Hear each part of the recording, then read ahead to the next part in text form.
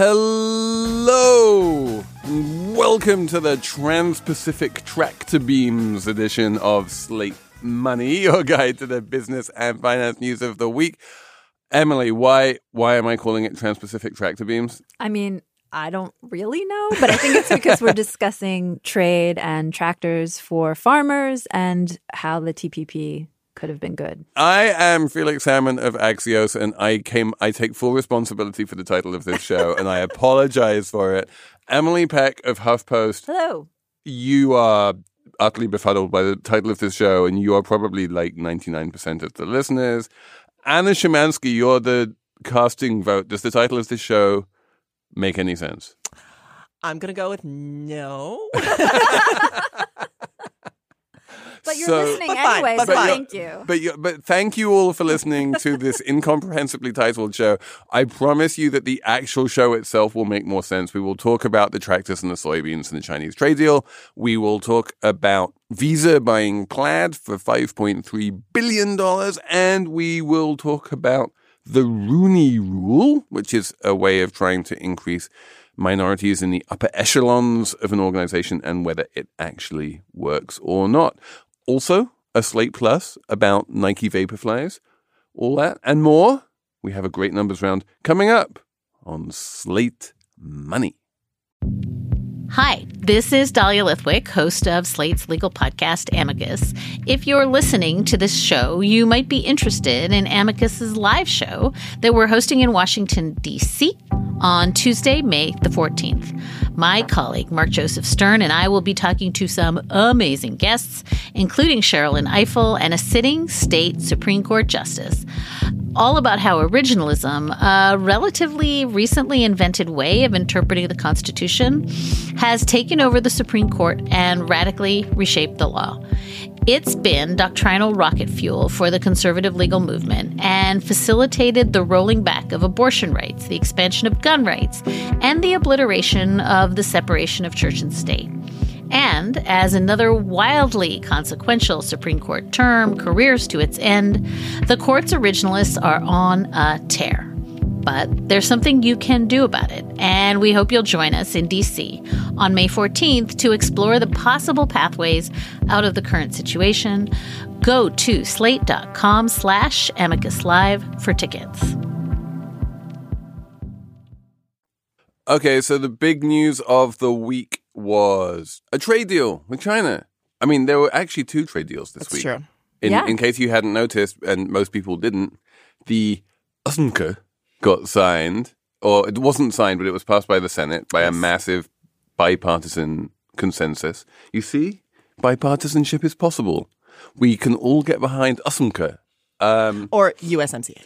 Or NAFTA, as it's probably easier to call exactly. it.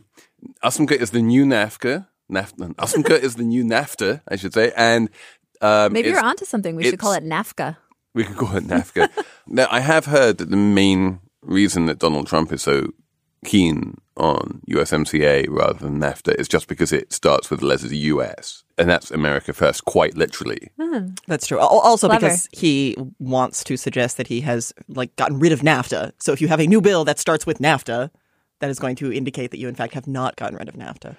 But as we all know, USMCA is not much of a difference from NAFTA. But this phase one trade deal with China, The best phase. Exactly. You can't have any other phase if you don't have phase one. So it's got to be a big deal.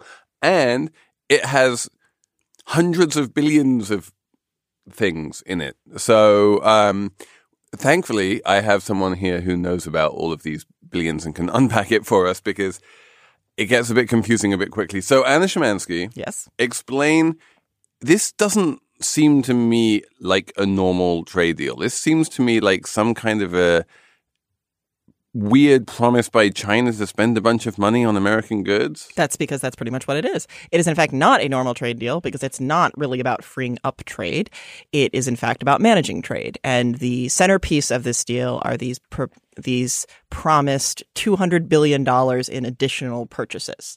And this is the Chinese government who's going to make these purchases, or Chinese state-controlled company, or the Chinese government is just going to twist the arms of private companies? Exactly. A little bit of all of the above. right? And the reality, and granted, there are other parts of this too. There are some nods towards intellectual property protection, although the protections don't look like they're going to be that good. There are a few other things. However, the purchases are really the biggest part of this. And when you start to look at these numbers, this is where pretty much everybody becomes very skeptical about this deal. So the Chinese have promised to buy $1 gazillion of like soybeans, and people like you sort of get out your pencil and envelope and you're like, there's no way they're going to be able to buy $1 gazillion of soybeans. And so what's the remedy in the deal if they don't buy $1 gazillion of soybeans? Well, I mean, this is a really interesting question. I mean, to me, so in December, they started to kind of put out some of these numbers. And that's when everyone was starting to do the math, the soybean math, and was like, no, that's not happening. Now, if you looked at the actual deal, it definitely includes some language that gives you a little bit of wiggle room. So my assumption are two things. One, there is some language that suggests that the Chinese could say that the reason they aren't making these purchases is because of other things that the U.S. are doing, so then they're not in violation.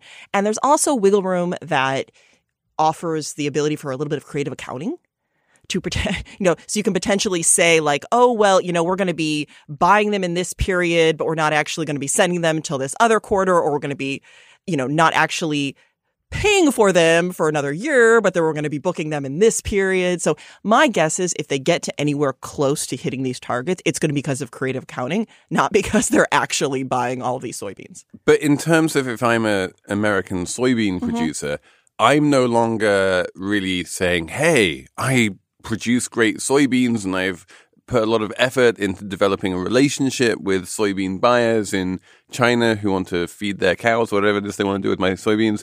Instead, I'm basically saying that I'm going to produce these soybeans, and then the American government and the Chinese government are going to come to some kind of a deal.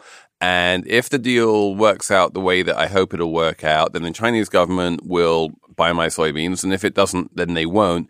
And it kind of feels like infantilizing, and I can't really build up a relationship with a buyer or anything like that, which it takes me out of control of my own business. Yeah, I mean, you're right. And granted, it wouldn't just be the Chinese government doing all the purchasing, but yes, this is true that you had a functioning market. And then you had Donald Trump come in and essentially destroy this functioning market. And then obviously China started to build up, and Chinese buyers started to build up relationships with other providers. Brazil in particular is one that was providing a tremendous amount of soybeans. And so now you have Donald Trump out there saying, buy tractors to all of these farmers, but these farmers are not stupid, and they are very, very skeptical about this.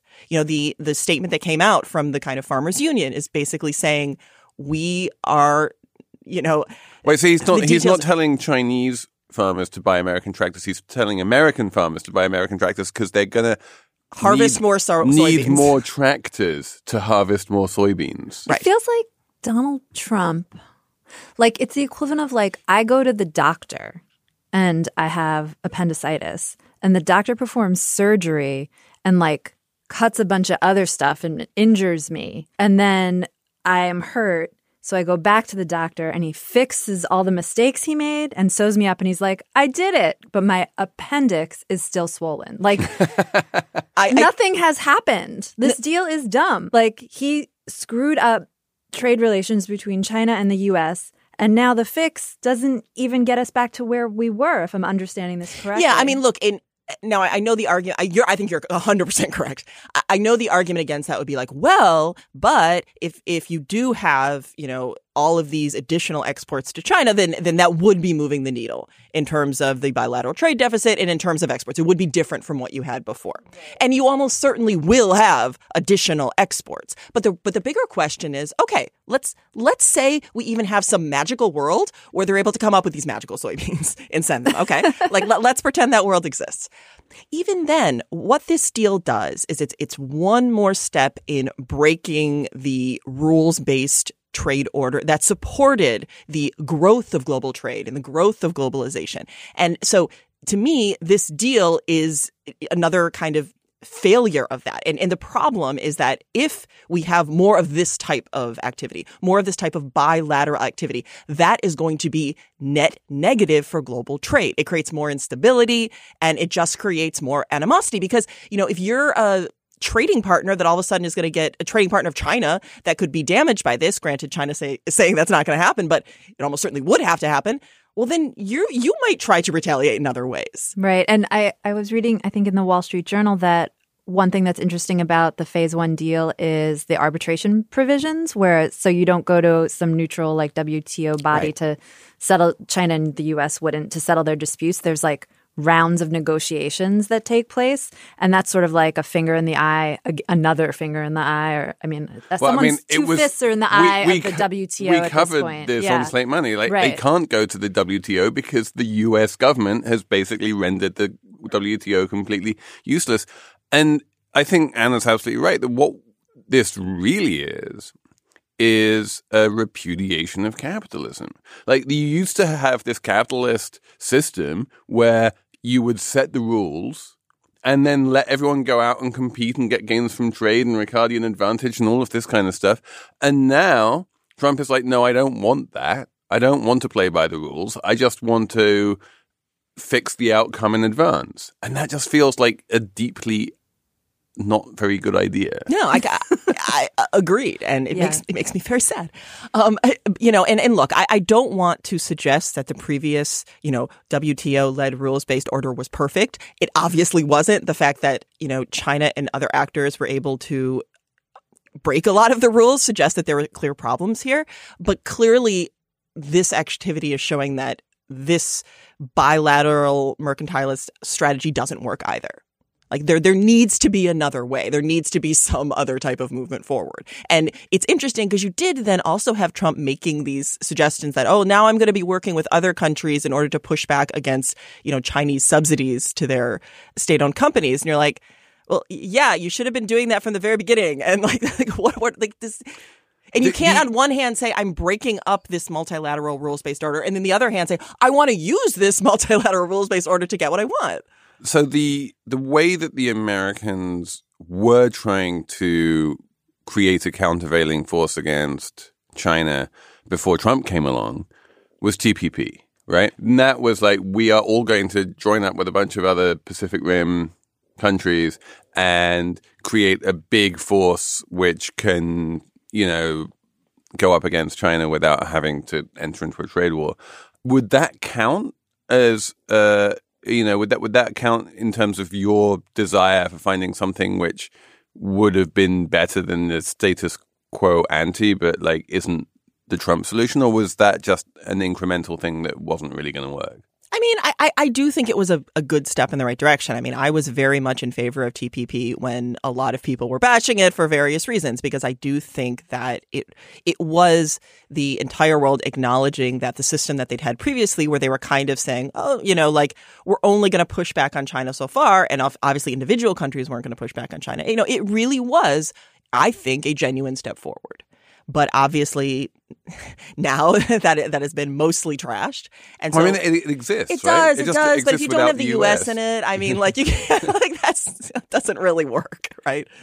Do you think that if Joe Biden is the next president, that he could join TPP, or would that not happen? I think it's incredibly unlikely. I feel like Americans, don't care about trade or trade deals that much, except for no one likes NAFTA. There's one person in America who really, really, really cares about trade and trade deals. Bernie Sanders. Donald Trump. Right. Donald Trump and Bernie Sanders, who's on... Actually, they're kind of aligned. If you watch... No, they are. They're actually very... The Democratic debate this week, they spent a lot of time talking about trade, and it just struck me as such a waste of time because I don't think Democratic voters, beyond not liking NAFTA...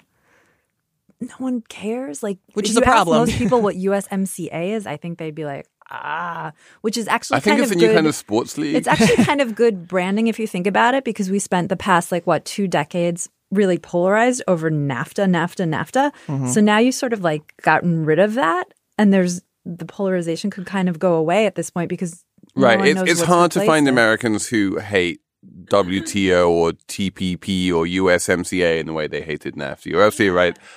But by the same token, you're not going to find a huge amount of non-completely wonkish Americans who are particularly in favor of them either. It's just what? Who? I'm much more interested in USWNT. Women's national team. I just think at a policy level, there's just not much impetus behind any of this. And maybe a Biden would do differently because his powerful donors and, they would have some sway over him, and most Americans don't care. So you can kind of go in and well, also because it's legitimately actually important. You've had there are legitimate criticisms that the U.S. manufacturing sector and other sectors have against what China has done. And the way that you counter that is going to be through trade activity, globally organized trade activity. So it's actually incredibly important. I agree with you that I don't think actually anybody cares. However, if people want to get to where they want wages to increase, this kind of thing is actually really important. And the United Nations just came out with a big global report showing that global trade grew in 2019 at 0.3%, which is by far the lowest growth rate in a decade. So, yeah, we got some work to do here. And that's bad for stability, right? Political stability, world peace. And it's bad for economic growth. Yeah. It's bad for Oh, Trump. It's bad. Apple Card is the perfect cashback rewards credit card. You earn up to 3% daily cash on every purchase every day. That's 3% on your favorite products at Apple, 2% on all other Apple Card with Apple Pay purchases, and 1% on anything you buy with your titanium Apple Card or virtual card number. Visit apple.co/card calculator to see how much you can earn. Apple Card issued by Goldman Sachs Bank USA, Salt Lake City branch. Subject to credit approval. Terms apply. Okay, so we have apps now. What I didn't realize is that they've really grown in the past 4 years. I've had a few. I guess I was an early adopter. I've had a few little baby fintech appy things on my phone for a long time. I got a Simple Card when they launched, and so I was like, yeah. There are these online banks. They've been doing things for a while. There's Venmo. There's Square Cash is super popular these days. And I was like, yeah, this is a thing. Okay, whatever. It's just a different way of moving money around on the same old rails. Big deal. Turns out it's a big deal because Visa, which used to be owned by the banks, was then spun off into this massive IPO and is much more than just a credit card company. It's one of the main sort of financial infrastructure companies which moves money around the planet. They just bought this startup called Plaid for $5.3 billion, which is an enormous amount of money. It's like 50 times their revenues. Yeah. And Square trades at 10 times its revenues. Right. And so they're like, this is obviously, in Visa's eyes, a hugely important strategic move. And so the big question is, what is Plaid? What does it do that Visa doesn't do? And why does Visa value it so highly? And what does that tell us about the world? Can you answer all of those questions? I mean, I know what Plaid, the basics is that it's the kind of API. It's basically the connecting apps to the banks, right? It's that kind of infrastructure. Connects your Venmo to your JP Morgan. Right. So if you have a Venmo account, if I Venmo you money, what's ultimately happening on some level is that money comes out of my bank account and it goes into your bank account. And Venmo, therefore, needs some kind of access to both of our bank accounts. And Venmo does not do that itself. Venmo uses Plaid to do that because Plaid is better at that than the only company that used to do this, which was this company called Yodlee. And everyone hated Yodlee. So these, two, guys started Plaid because they're like, we can do better than Yodlee. And it was true. They could do better than Yodlee. And so now everyone uses Plaid. And, the banks don't love this because it means that your login credentials are basically out there in the wild being used to transfer money in and out of your bank account. And they don't have control over that. And then you can go up to them and say, a bunch of money left my bank account. And they're like, well, you gave your password to Venmo or all these other companies. But by the same token, the banks realize that people want to be able to use these apps and they can't make it completely impossible. So Plaid has kind of made itself an indispensable, pretty low-down layer in that ecosystem. So banks would rather deal with Visa than Plaid, probably, because Plaid is just some startup. and Visa, they know Visa. So that definitely, So that's I think, their end of it. and I think if that's true for American banks, it's even more true for international banks.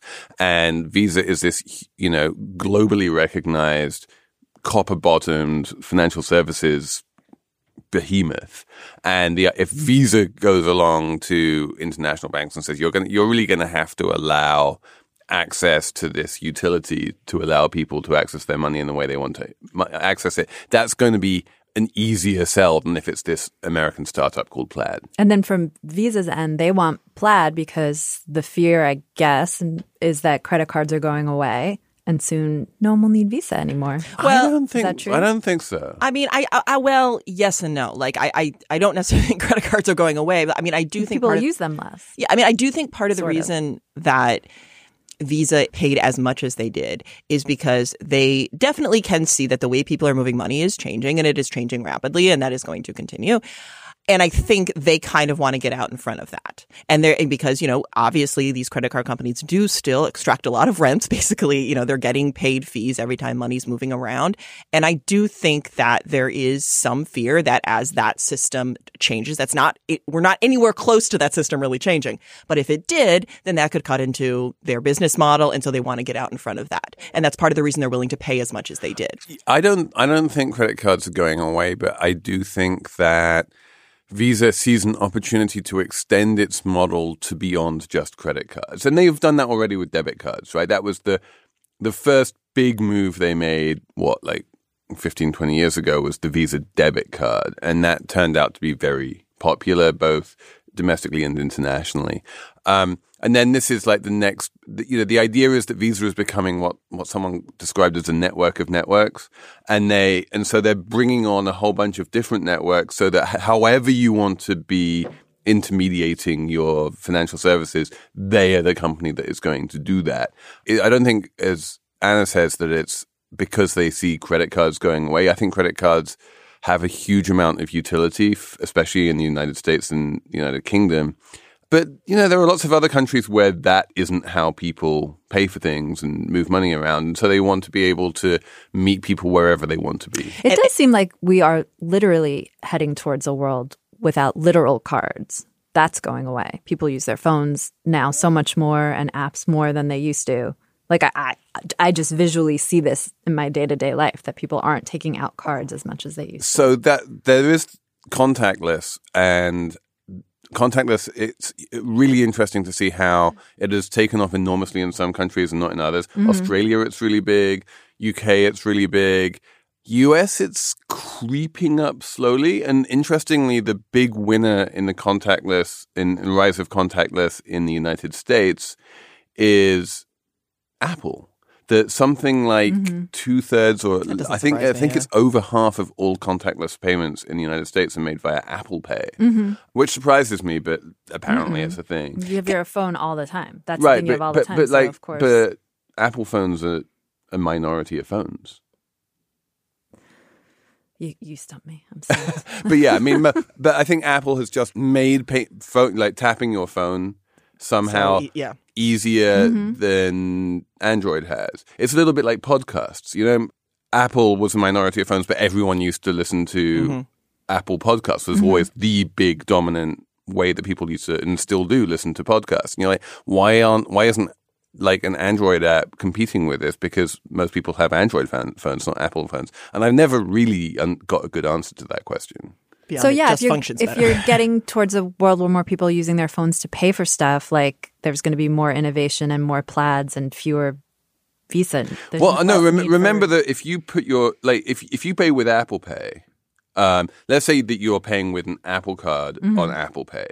What you're paying is with a MasterCard. Right. And you're going over the MasterCard rails. And then you can just as easily put a Visa card in Apple Pay and pay with the Visa card. No, you're still using your credit card. And this is what I think is, because, so it's not, clearly nothing right now is changing that dramatically. But I do think this is interesting as like an antitrust kind of thing, because you're thinking of they are kind of doing a little bit of like what Facebook did, and kind of buying competitors in utero.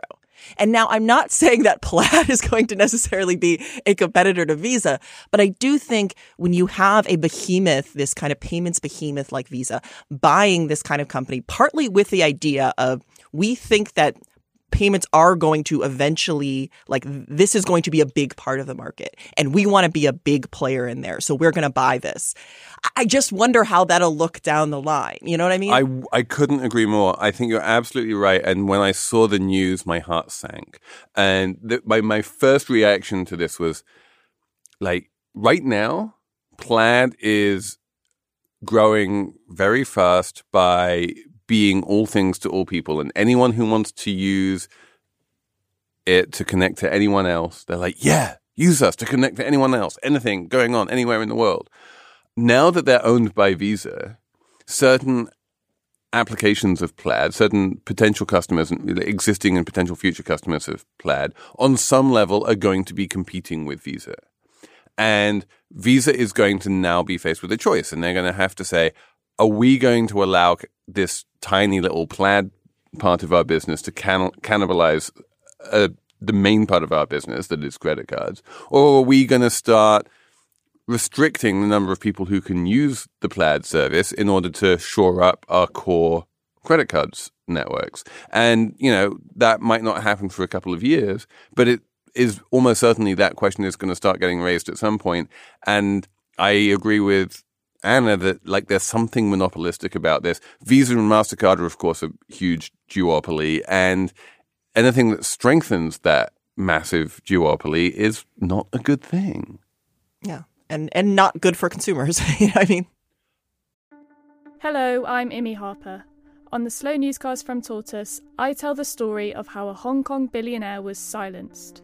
I got bombs thrown into my house. I got people came here, ransacked my computer.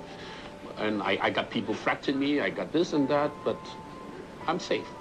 And what it reveals about the freedoms Hong Kong no longer enjoys.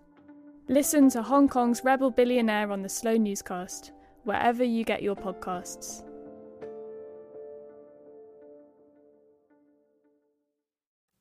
Emily, who is Rooney? He is the guy who came up from the NFL.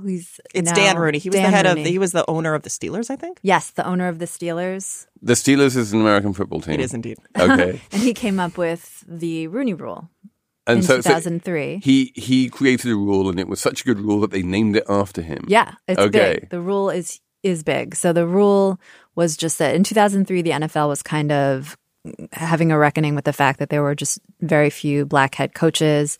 In one season, I think two or three were fired, Tony Dungy among them.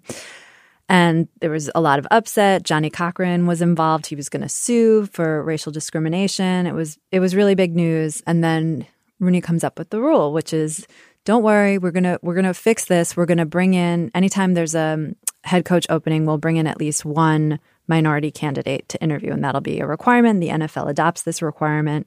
And for the next few years, a few more black head coaches do get hired. So the number goes up from like 2 to 6 to 8. So the chap from the Philadelphia, what do we call him? Pittsburgh Steelers. Pittsburgh Steelers implements this rule. And then the NFL, which is the whole league, says that's a really good rule and forces all of the other owners to do the same thing. Yes. So all the teams have to at least interview one candidate less, or they get fined. And the rule has stayed in effect to the present day, and it still exists. Yes, the rule still exists. So the rules exist the whole time. And meanwhile, and it looks like it's working somewhat for the NFL. Meanwhile, a lot of companies, especially tech companies, are coming under fire for not hiring any non-white people or not any women. So a lot of companies start saying, we're going to use the Rooney Rule too. It's such a good rule. So it becomes really popular right alongside in the NFL. It becomes like a management fad. Yeah, it's like if you get criticized for something, you can say, oh, we're going to do the Rooney Rule. Like Amazon had an all-white board a few years ago, and activist investors said, you should adopt the Rooney Rule. And at first they said, no, we're not going to do it. And then people got very upset with them, including their employees. And they were like, okay, fine, we'll do it. So now they do it, and they put 2 black women on their board. What is the reason why people might not want to adopt the Rooney Rule? I mean,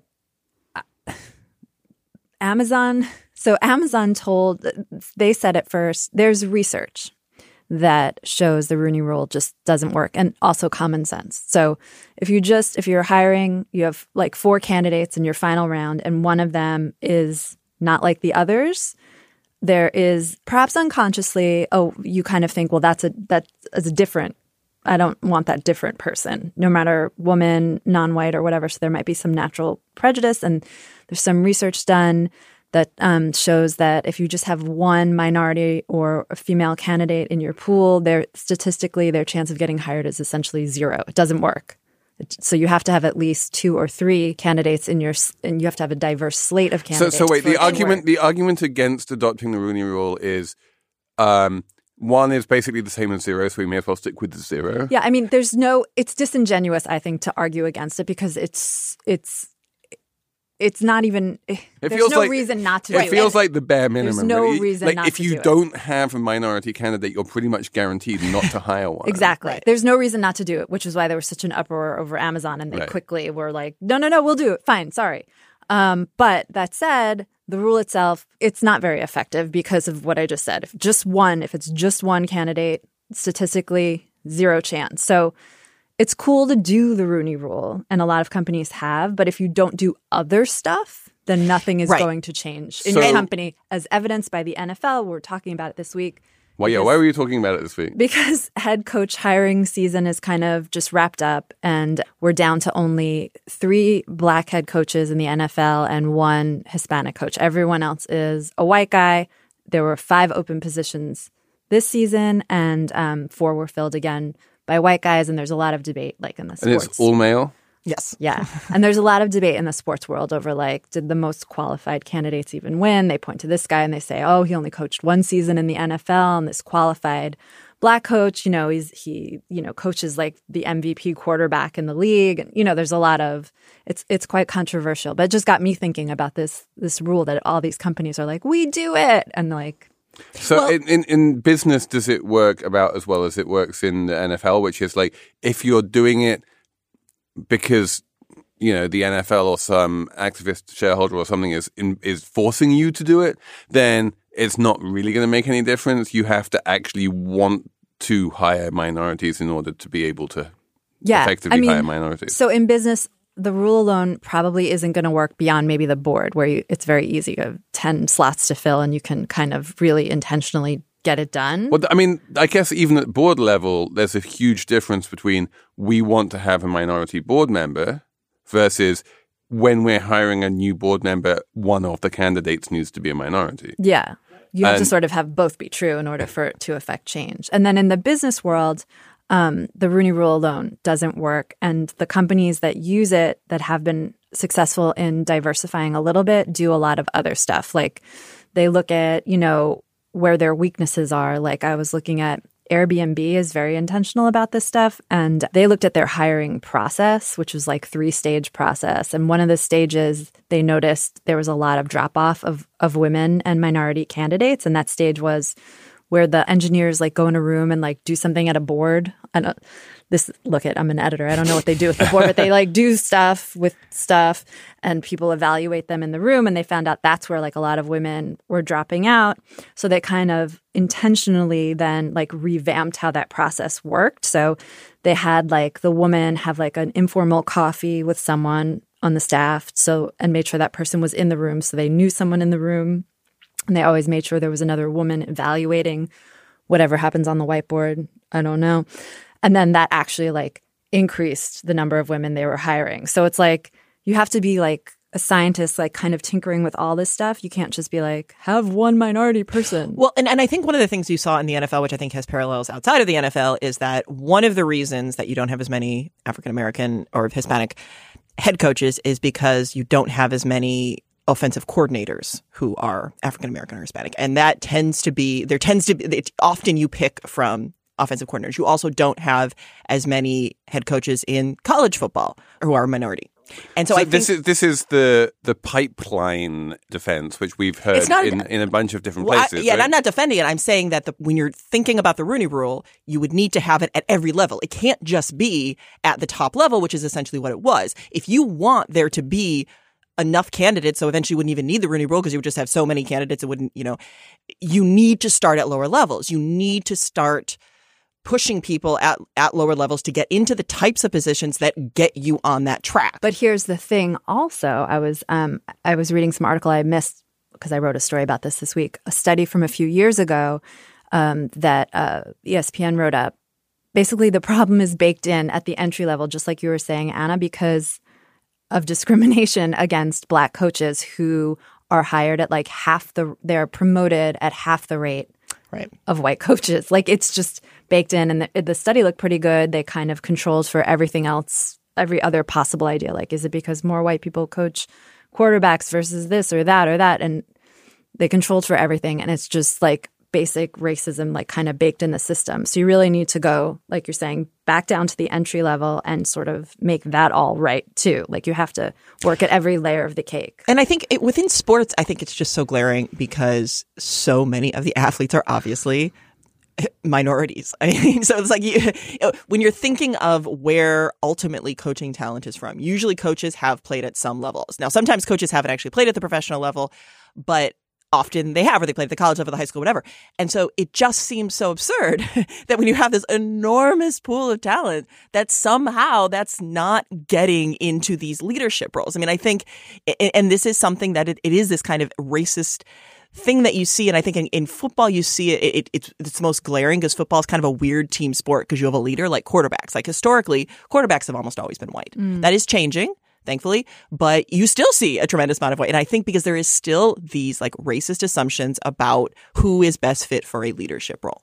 Absolutely. And I think the parallel to corporate America is pretty obvious. You see the same things at the entry level. It's like half women, and at the top, it's like 80% men. So what's happening? And there's always a lot of blame about mothers and stuff. But we all know that's not the story, right? I mean, right. And it's like, more going on. Obviously, yes, it's incredibly hard for women who have kids to do what in theory you are expected to do into these roles. But then the idea is, okay, well, if we want anyone other than old white men to be in these roles, then we need to accept that you need to put in things in place that enable people who have children and are going to have some of those responsibilities to also be able to do this role. That's part of it. Let's have a numbers round. Emily, what's your number? 38. What's that? That's the number of states who have now ratified the Equal Rights Amendment. Yay! We got another one. Who's the latest? The latest was Virginia, which their legislature yesterday, House and Senate, both said yes to the ERA. And this has been going on since the 60s? So, yeah. So, well, if you really want to know. So the ERA was first conceived in the 20s. Wow. And they kept proposing it in Congress, which all the men in Congress said, no, no, no, no, no. Finally, in 1972, they said fine and voted the ERA out of Congress. And it went to the states for ratification. And everyone was really excited. A lot of states ratified it. But then conservatives got really upset and they started talking about bathrooms and stuff. It's always bathrooms. It's always the bathrooms.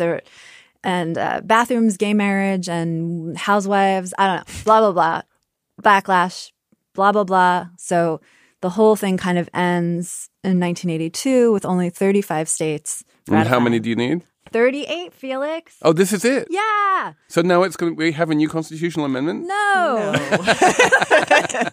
So now it's kind of a mess because they revived the effort, the 3-state strategy in like 2015 or 2016. They got the 3 states was Arizona, Illinois, and now Virginia. However, there was a deadline for ratification. The deadline was 1982. Oops. So, activists are like, the deadline was unconstitutional because the last time we amended the Constitution, it took literally from James Madison to George H.W. Bush. That's how long it took from proposing to. Okay. So they're like, it's fine. It's unconstitutional. We'll get the deadline removed. And then, in the meantime, some of the states that ratified are trying to take it back. Unratified. They're trying to rescind, which probably like is Steph illegal. Curry, that she's like Yes. unresigning. Yes, it's just like Steph Curry. And also now, if we were in the Obama years, this is probably go and get into the Constitution, but we're not. So the Republican attorney generals in 3 states are like, no ERA, it's bad. They filed a lawsuit to stop it. Just let's I could just go rewind on forever. very quickly because this is the lightning numbers round. But in like a real nutshell, what does the ERA actually do, and why do Republican attorneys general oppose it? So in a nutshell, it's unclear what the ERA would do. It's a line. It says that you would not be denied equal protection under the law because of sex. That's it. That's all it says. So you'd think, so whatever, just stick it in the Constitution, like make the ladies happy, right? So yeah, it's the kind of thing like once it went into the Constitution, then there would be lots of like laws that would be passed and lawsuits that would be filed, and you'd kind of like figure out what it means over the years and decades, just like all the other ones, right? The reason the Republicans are upset, I don't know. They think it'll lead to more abortion rights and things like that. And they don't want equality for women. They don't want equal pay, lawsuits, and all this stuff. And the bathrooms. I honestly don't understand why you would oppose something like that. There was even a piece in the New York Times, an editorial from a feminist, Joan Williams, who's like a work-life advocate kind of person, saying like we shouldn't even do this because if it did get into the Constitution, conservatives would go bonkers and file all kinds of crazy bathroomy kinds of lawsuits that would just turn everyone against women, basically. So, I mean, it's crazy. Anyway, go on. Okay. Someone else do a number. All right. I'm going to do $36.2 billion, which is the number of dollars that JP Morgan made in profit in 2019, which is not only a record profit for JP Morgan, it is a record profit for any bank ever in the history of America, and is more than double the highest amount of money it ever made at the height of the pre-crisis in like 2007. It is beyond like enormous profits. And part of it is the Trump tax cuts. They're like paying lower taxes, but most of it isn't. Most of it is just like these banks in general and JP Morgan in particular are just raking in money hand over fist, and no one is competing that away, and they just get to make more and more money. And I guess the employees who in the pre-crisis go-go years of Wall Street would just eat up all of those extra profits in terms of bonuses, don't have that amount of leverage anymore. And so their bonuses, like you don't hear quite as much about the, 8-figure bonuses anymore. And so now it just goes to shareholders. Yay. Bankers don't get big bonuses? They get paid bonuses. They get paid bonuses. The bonuses, the base salaries are higher and the bonuses are lower. That's part of the post-crisis, financial regulation. Yeah, and this is something we can also, it's a larger discussion. Yeah. Talk about in a non. My number is really like not that interesting. What's your number? My number, I think it's kind of interesting, is 97.5. Is that a percentage as well? It's not a percentage. It's a temperature. Turns out humans are getting colder. What? What? I knew Yes. it. No longer is 98.6 actually the average temperature. It is 97.5. Oh, this is a So Fahrenheit. interesting. Yes. Yes. Do you understand Fahrenheit? I do. I've been living in America for 23 years now. And so here, just for those listeners who don't speak American, hey Siri, what's 97.5 degrees Fahrenheit in Celsius? 97.5 degrees Fahrenheit is 36.4 degrees Celsius. There you go. 36.4 in real money is now the official, and that's the average temperature of like human beings in the world. Yeah. So basically they've had the same thing for like 150 years. And it's not that they think that it was wrong. They think that people are actually getting slightly colder. And is getting colder. this global or is this American? I think it's considered global. Like I believe I'm hesitating slightly because I know the article, I believe the people they were looking at were essentially all American, but I believe the person who first came up with it was, I think, German. Oh. So Does that mean to have a fever, like fevers are lower? Like your temperature You would to think they would considered a be, right? fever? I don't know. right. I mean, I would imagine. It's always very controversial at the Yes. Peck household. Who has a fever and who doesn't? We're always trying to figure it out. Yeah, I think part of the reason I've been sick much over the last 2 weeks, I've been constantly taking my temperature. So that's also, I think, why I was like, it turns out. So there you have it. If your temperature is above 36.4 or 97.5, depending on like what language you speak, then you're running a temperature.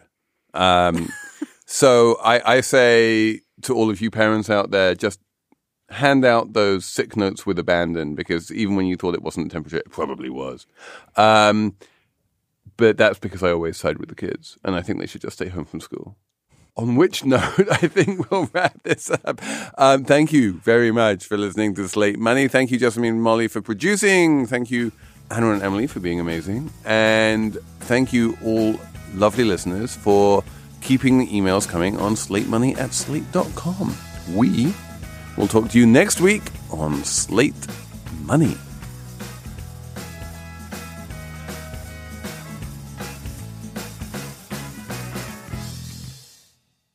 Lucky Land Casino, asking people, what's the weirdest place you've gotten lucky? Lucky? In line at the deli, I guess? Aha, in my dentist's office. More than once, actually. Do I have to say? Yes, you do. In the car before my kids' PTA meeting. Really? Yes. Excuse me, what's the weirdest place you've gotten lucky? I never win and tell. Well, there you have it. You can get lucky anywhere, playing at LuckyLandSlots.com. Play for free right now. Are you feeling lucky? No purchase necessary. Void where prohibited by law. 18+. Terms and conditions apply. See website for details.